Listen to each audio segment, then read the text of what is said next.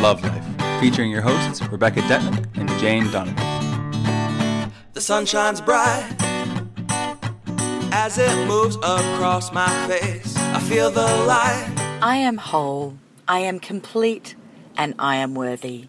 Welcome to Love Life. I'm Rebecca Detman. And I'm Jane Donovan. Today's episode, we are canvassing the never-before-canvassed subject area of eating disorders, which, of course, everyone knows someone who's had one. I mean, you can't sort of get through life without escaping it. I don't have the statistics as to how common it is. Well, I think there's a whole lot of people that are not diagnosed with eating disorders that have them. Running around with all kinds of funny patterns and habits as well. Yes. Absolutely. Certainly. So much so, just to interrupt, that in my matchmaking business, I now ask, do you have a particular eating diet? Because it's now a deal breaker. Like, I've got people that are going, I'll only date vegans. I've got people that I'm only dating paleo. I know. Do you seriously? I'm serious. Yes. Interesting. Yes. And, you know, funny eating or obsessive eating has always been with us throughout history in different forms. And, you know, it's a terrible thing to say, but it takes on trends as well. And you know, certainly in the 90s, the age of the supermodels and the age of the waif with Kate Moss and that whole, it was almost like the cool thing to have at school was every girl had anorexia nervosa. Like, it was like the thing, which it sounds ridiculous because, of course, it wasn't quite like that. But I certainly remember girls of my era, of being a teenager in that era, being hospitalised a lot. I remember... mine was very much about bulimia. Bulimia in your era. In my era, there was a club of girls called the 49 and Under Club at one particular very posh high school here in Adelaide who all helped each other stay 49 kilos and under, and one of them ended up dying and they all ended up in hospital. And so, look, and it's funny with all the work I do with teenagers now, it's like I don't hear a lot about eating stuff anymore. I hear all about self-harm. That seems to have become the new trend for letting it out or letting the pain out. But anyway, that's a whole nother topic for a whole nother day.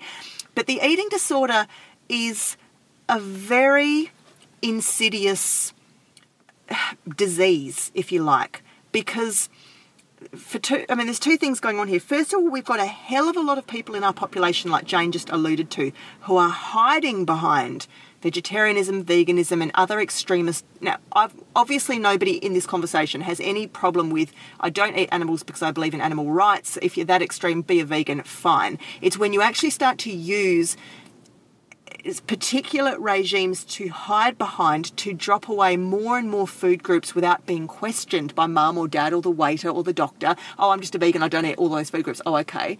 That's how they get away with starting to starve themselves. Also, we've got a whole lot of really well-meaning mums and dads and people out there who know victims of this disease, and they're trotting off to the psychologists and the psychiatrists and the doctors, and they're trying to medicate or they're trying to hospitalise or they're trying to just do stuff for these kids, and they're still viewing it like it's a medical problem. Oh, if only they could just eat, we'd fix the problem. Nobody, to my knowledge, is deeply enough, sufficiently enough approaching this issue from the truth of what it is. And what is it? It's self-loathing at its deepest level. You would have known a lot of them in your dancing. Heaps in the dancing industry, which became so competitive. And there was a period where everyone was just drinking vinegar because that worked. The problem is that it starts with a desire to be more beautiful physically. And then the distortion comes in, and then the self-loathing comes in, and it gets deeper and deeper. And in my day, particularly in the 90s, it became... people were too scared to call people on it. And so it was like whispered about and talked about behind people's backs, but never to their faces. When we interviewed Bridget Mitchell, and you may want to listen to those episodes as a companion piece to today's, which is when we did... What's real beauty? What's beauty, part 1 and 2. That's it. And Bridget Mitchell talked about that she will call... She's a model agent. When the girls come in and she can tell straight away, she's got the eagle eye, she's been doing this stuff for decades. She knows immediately, and she calls them on it straight away, doesn't she? She speaks to the parents straight away. Yes, absolutely. And the parents are always in denial. Oh, no, she's just always been a picky eater. No. Show up, face the music. That's right. Your child is killing themselves or starving themselves or self-abusing. Your child is self-abusing. Which this actually marries right on to last week's episode about delusion. Yes, right. Exactly. And it is delusion. And it's fear. And it's scary because it's like, I don't want to have to deal with this. I don't know what to do. And so we just sort of pretend that everything's okay. And everything is not okay. It's a cry for help. It is such a cry for help. Massive cry for, particularly when they're just young, like 14 or, you know. I mean, it's, you know, I've certainly counselled adults as well. I mean, I had a girl the other day that was nearly 30 and she's had bulimia off and on for a very long time. Well, the problem with these things is that they work. And what I mean by that is that the very first desire is to have a figure different to what yours is. And so it's, okay, well, I just want to stop eating. Instead of, I would like to eat healthier, whatever that is. And do my squats and my... It's we want to take a pill, don't we? We want the quick fix. So the quick fix is... Yeah. And in my day, the quick fix is... I put my fingers down my throat, I touch the little gag reflex at the back and I vomit. And it works. And it's like when and 2 weeks later, everyone's saying, wow, you look good, you've lost weight, you look fantastic. Yeah. Guess what? There's the incentive. Keep going. Yeah, it's like if anyone's ever had a really big flu and by the time you sort of don't feel like eating for a week, you sort of get by on toast and tea and then you climb out of that and your pants are hanging off you. It's that kind of idea that if you want a really quick result, you just immediately eradicate something drastically. I can tell you what the quickest way to lose weight is have a separation. Have a marriage separation. Have a marriage separation. I watch all these poor clients that just drop weight. Well, they go one of two ways: either drop weight or they stack it on. Yeah. But it's it's very quickly happens. But that's beside the point.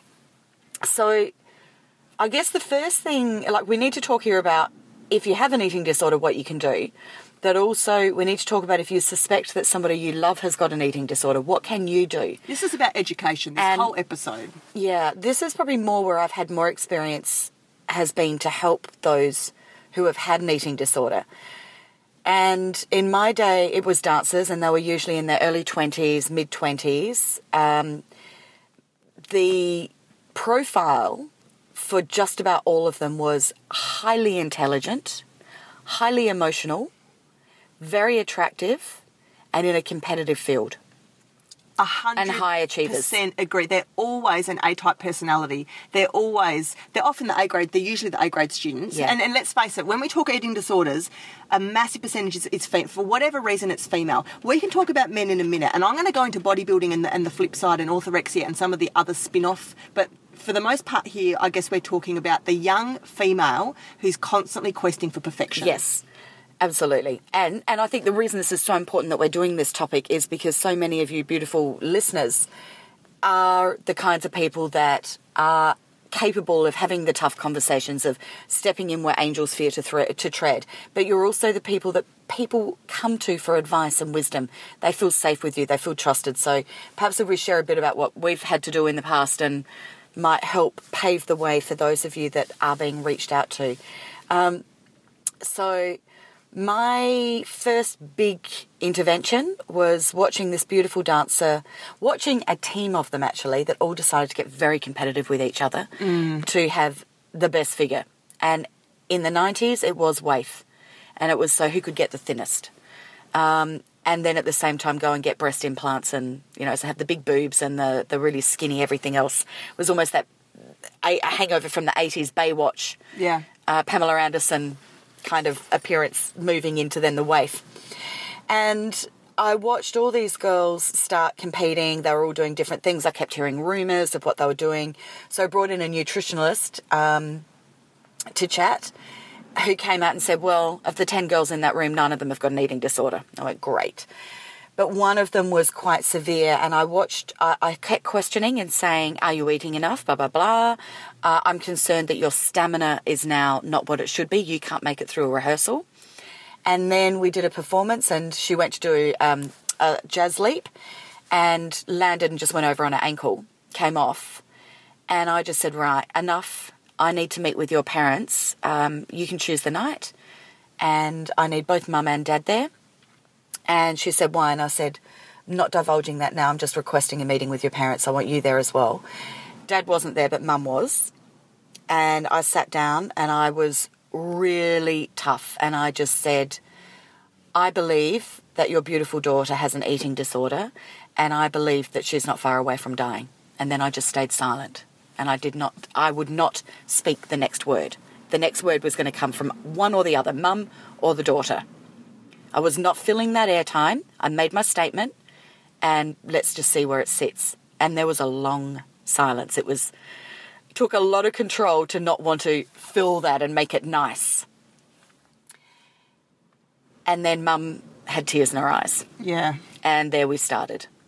But I'd done my research. I had found 2 very good specialists. I think one was a GP and one was a specialist in eating disorders. I said, here's 2 recommendations. I gave them the names, the numbers. And then I said, and here is the toughest part of all that I'm delivering. I'm going to deliver an incentive because I'm not sure that this beautiful girl has an incentive. So I'm going to deliver one. And that is that you can no longer perform professionally until I've had a certificate from one of those doctors stating that you are now physically strong enough and healthy enough to be executing the requirements of the job. Yeah. And I'm so happy to say that about 12 months ago, she gave birth to her first child. So she's fabulous and healthy and wonderful. And that had a great outcome. That was, she was 20, just turned 20. And I remember being invited to her 21st birthday, and both her mum and her dad, when I walked in, just held me. And the mum held me so tight and just said, "Thank you, you saved our daughter." Brings tears to my eyes now. I know, it brings tears to mine. Isn't that an amazing story, Jane?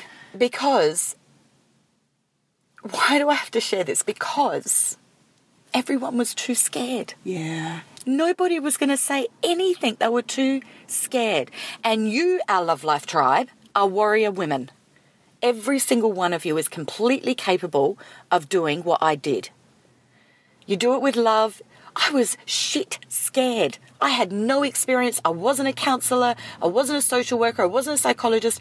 I did not know how to do this. All I knew in my heart was that I had to because nobody else was. Do you know, this is not that far off sexual abuse, and one of the things that we were taught when they train you, obviously, to go into schools and deal with a lot of kids, and you have to have sex ed training and all that, sex abuse training, is that most of the time when a child reveals a bit of something, or it's not even that, a parent or a teacher or an adult picks up something, the first thing they do is they go into denial and they talk themselves out of it. Oh, that can't be real. Because the truth is too horrible and you think, it just can't be. No, that can't be right. I'm sure I misread that situation. The child's smiling. I'm sure the child's fine. You know, and so, and this is the same thing, Jane. So here you've got a parent whose daughter can't even do a jump. You know, right. That's how sick she is, right? And the parent knows. There's no parent in the world that doesn't know. Whose house is it? Who does the shopping? Who cooks the meals? Who helps with the lunch boxes? Who packs the pantry? Like, seriously. In denial to the highest level. Why? Shame, guilt, embarrassment, fear of failure, fear of what other people will say, fear of the family, fear of having to deal with stuff, fear of what other people's, you know, the mother-in-law or the husband or dragging the little sister in or whatever's going to happen. Implication. Everyone gets too bogged down by their own stuff to be able to do what needs to be done. And Jane's right, it takes a lot of balls sometimes to call out a serious condition and stage an intervention. Look, that could have gone horribly wrong. I could have been accused of all sorts of legal things and ended up in some court because this was my employee. It was horrible. But you've just got to have faith and trust in your wisdom, in your heart, in your intent, and deliver very simply your statement, but give a suggested solution. You've got to have the suggested solution. So do your research, get some good phone numbers, names and phone numbers, to give them a place, an action, a call to action. Yeah. And here's where you go from here, because this is all I'm capable of doing outside of loving you, checking in with you, making you accountable, reminding you how important and worthy you are in my life. And, you know, she was back dancing in not long at all, which was really good. But because what is an eating disorder? It is a cry for help. We've got to understand that. It's actually a really muffled, suffocated way that a drowning person is trying to wave in an ocean.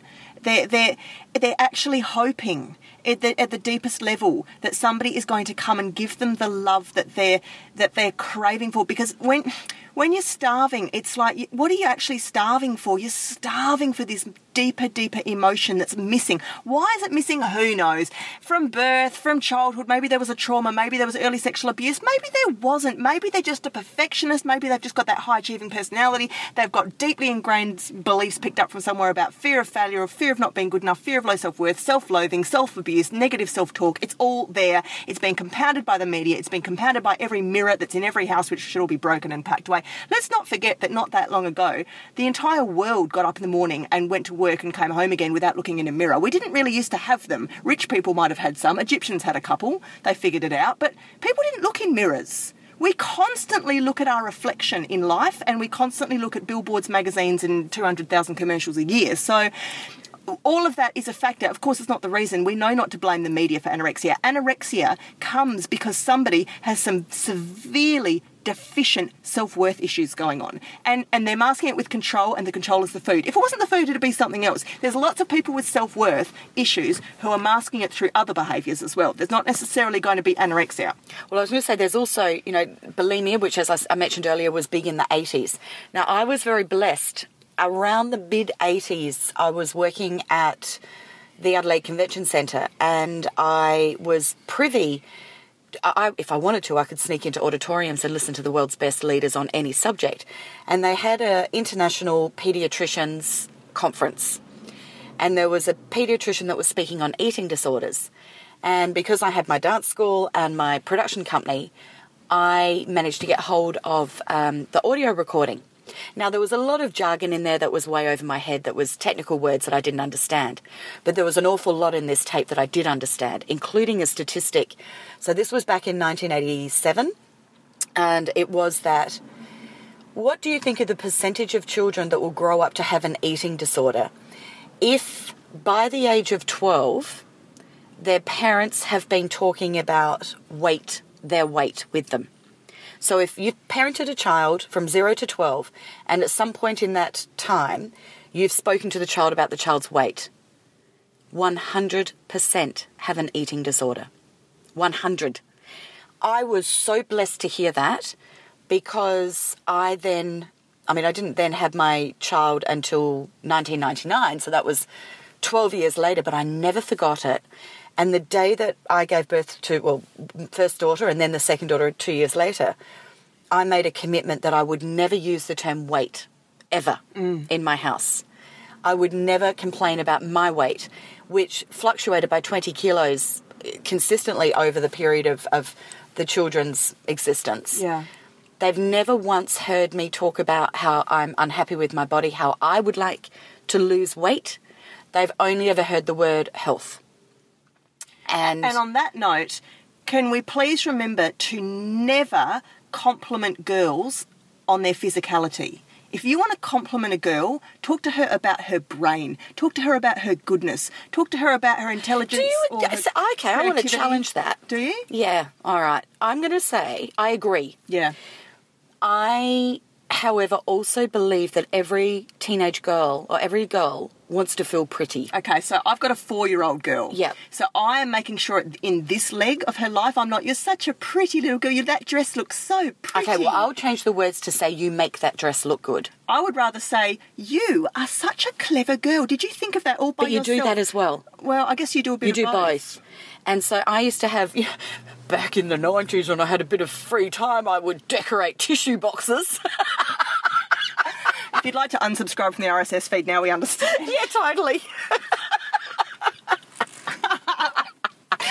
This is called transparency. True transparency. I'm so cool.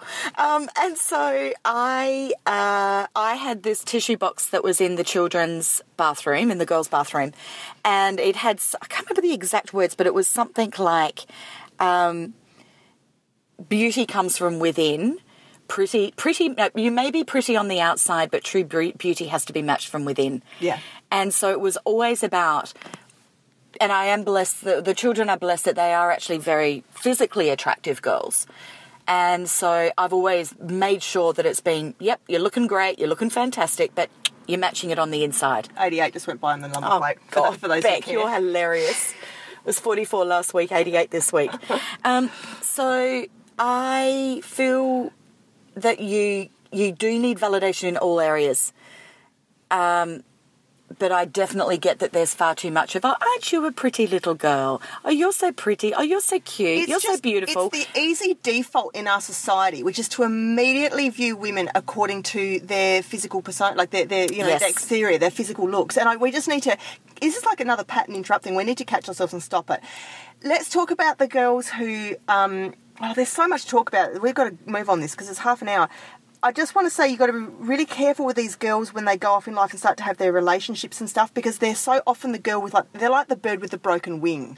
And what happens is you kind of get these almost predator types that come in life and try and either rescue them like the lost puppy, like the rescuer white knight syndrome type guys, or people who need to kind of boost their own egos by preying on the weaker or the more vulnerable will kind of go in and often take advantage of these kind of souls. They have a lot of drama in their lives. They don't have very good female friendships. They often group with other toxic types of girls, who feed all of that neuroses in them. The problems just get so deep. So let's sum a lot of that up as best we can by saying, please be aware that any sort of an eating disorder is a big red flag for the fact that the person has some deep, unhealed wounds. Where do those wounds come from? Probably from the first 7 years of their life, okay? Something has happened in childhood that has deeply upset them or ungrounded them or made them question their worth or their I'm good enough or the world is a safe, controlled place for me, okay? Until that is addressed at a proper psychological, emotional level, you are not healing an eating disorder. Correct. You are not healing it. And parents need to get this through their heads, and so do doctors for that matter, is You can't treat this by putting someone in hospital and sticking a drip in their arm. That is not going to treat it. Let's quickly go to some other ways this manifests. This is a very sweeping statement, but I'm going to say that whenever I see a chick get hardcore into bodybuilding, eating disorder, I can pick them, and I've known them. It starts as, I'm going to do this to feel better about me. I'm going to do this to feel stronger, physically and emotionally. I'm going to do this to take control of my world. I'm going to do this to, again, there's the control. It's trying to make up for some sort of a lack of self-worth or deficiency, but it's going about it often the wrong way, again, once it tips into the extremist. They're going all the time. They live at the gym. They start to turn into a man. They start being the runners, doing the marathons. And the gymnasts, the ballet dancers that just push their bodies to these insane lengths. I also see it in the men. And sometimes, for me, and it's partly because I'm psychic and so forth, but when I see a photo of a guy who's really big, not just he goes to the gym 4 times a week, but this dude has packed on the almost steroid muscle. I just look at him and I just straight away see the little boy in him and I think, you were bullied, weren't you? Or your dad, you've got father issues, or you're a very sweet little boy deep down under all that. Hidden under all those layers of protection, of armour, of muscle, of don't come near me, don't fucking touch me, I'll hurt you before you hurt me. They're usually the sweetest guys. It's like how people are always scared of Hell's Angels, but they're the ones that help the grannies across the road. But they have to put so much armour on because they've been so wounded. Exactly. Orthorexia? You just reminded me too of when you talked about, the ballet dancers, was that in my time with dancing, I remember there was controversy because Melbourne Oz Ballet had a policy that you had to be 48 kilos or under. Just like the 48 number club. Mine was 49 kilos and over to be working for me. And there was an article about the two of us, how we were different in a dance magazine. That's got to be illegal now, right? Because we now have actual legal issues over catwalk weights and stuff. Like that's fascinating. It is, isn't it? So the point that I actually say you are not employable is the point that they go, right, now we'll employ you. Yeah. It was like, are you kidding me? And so, I did have one dancer that was under 48, but she was 5'2", but I did say, I need a letter from your doctor that this is a healthy weight. Yeah. I'm not playing games. I'm tough-assed.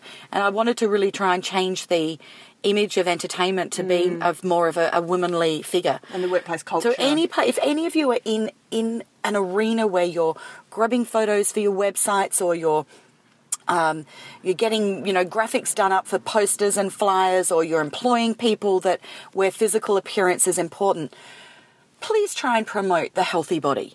Try and really think about what that image is that you're grabbing and putting up there, because it does start initially with a desire to be something that we're not.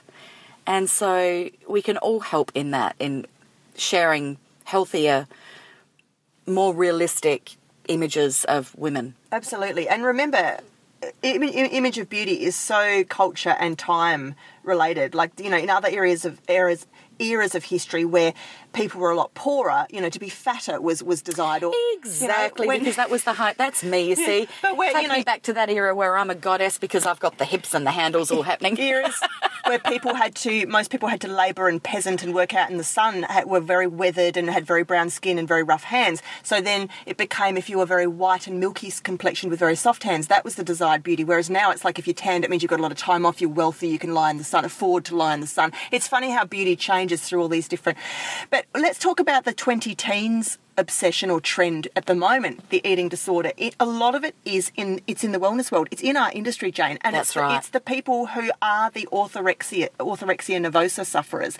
These are the people who are getting into... They are often using things like the paleo diet. They're using veganism. They're using lots of other trends that are coming out around insane limitations of diet in order to justify a set of rules which they've decided upon in their heads, which don't necessarily hold up against science. Some of them do, some of them are quack science. It doesn't really matter. The orthorexia sufferer is somebody who genuinely believes that they are... It's a very self-righteous approach to eating. It's holier than thou. It's, I eat clean. I eat different to you. I will shame you in my presence if you eat the sorts of foods that I deem to be polluted foods. And what does an orthorexia nervosa sufferer deem to be a polluted food? Ham, potatoes, white rice, pretty much every single food that's not water that's come out of an Arctic hole or a nut that's grown on a tree and never been sprayed. The way you can determine a person that's suffering this is that, because I'm all for listening to your body and choosing whatever food model works for you. But if you are finding that you are changing your social situation as a result, you've got a problem. If you can't just order at a restaurant, if you can't say yes to a barbecue, if you can't have a slice of birthday cake, you do have a problem. There's something going on. If you feel you need to be pushing your stuff on everybody else, then you've got a problem. There's a couple of awesome articles if you want to chuck into Google. Elephant Journal, which is a fantastic website for wellness content.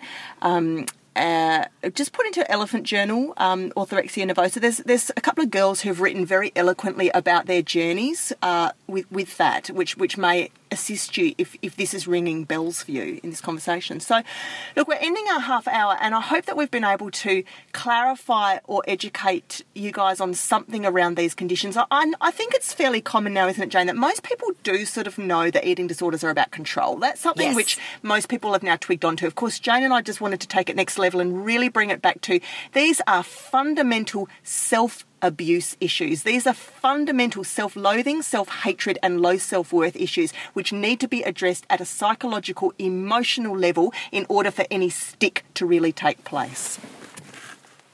I am whole, I am complete, and I am worthy. Thank you so much for joining us on the couch as you do every week for the free half-hour show. Please help us by telling the friends that you know who need to hear specific episodes. Just send them a little link.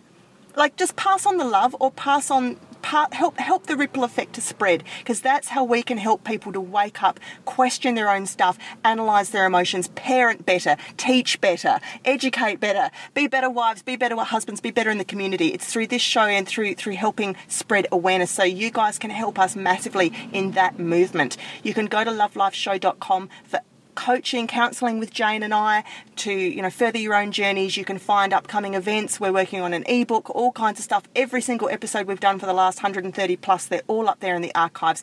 Chuck in this whatever search word that you want to know. We've got a great search engine now, so you can go right back to episode 1 to 5 if you need, and find whatever you need for the particular situation you're in. Until this time next week, remember to love your body and empower the bodies of others around you. Life is perfect, I'm not trying, it's just happening. And it's a beautiful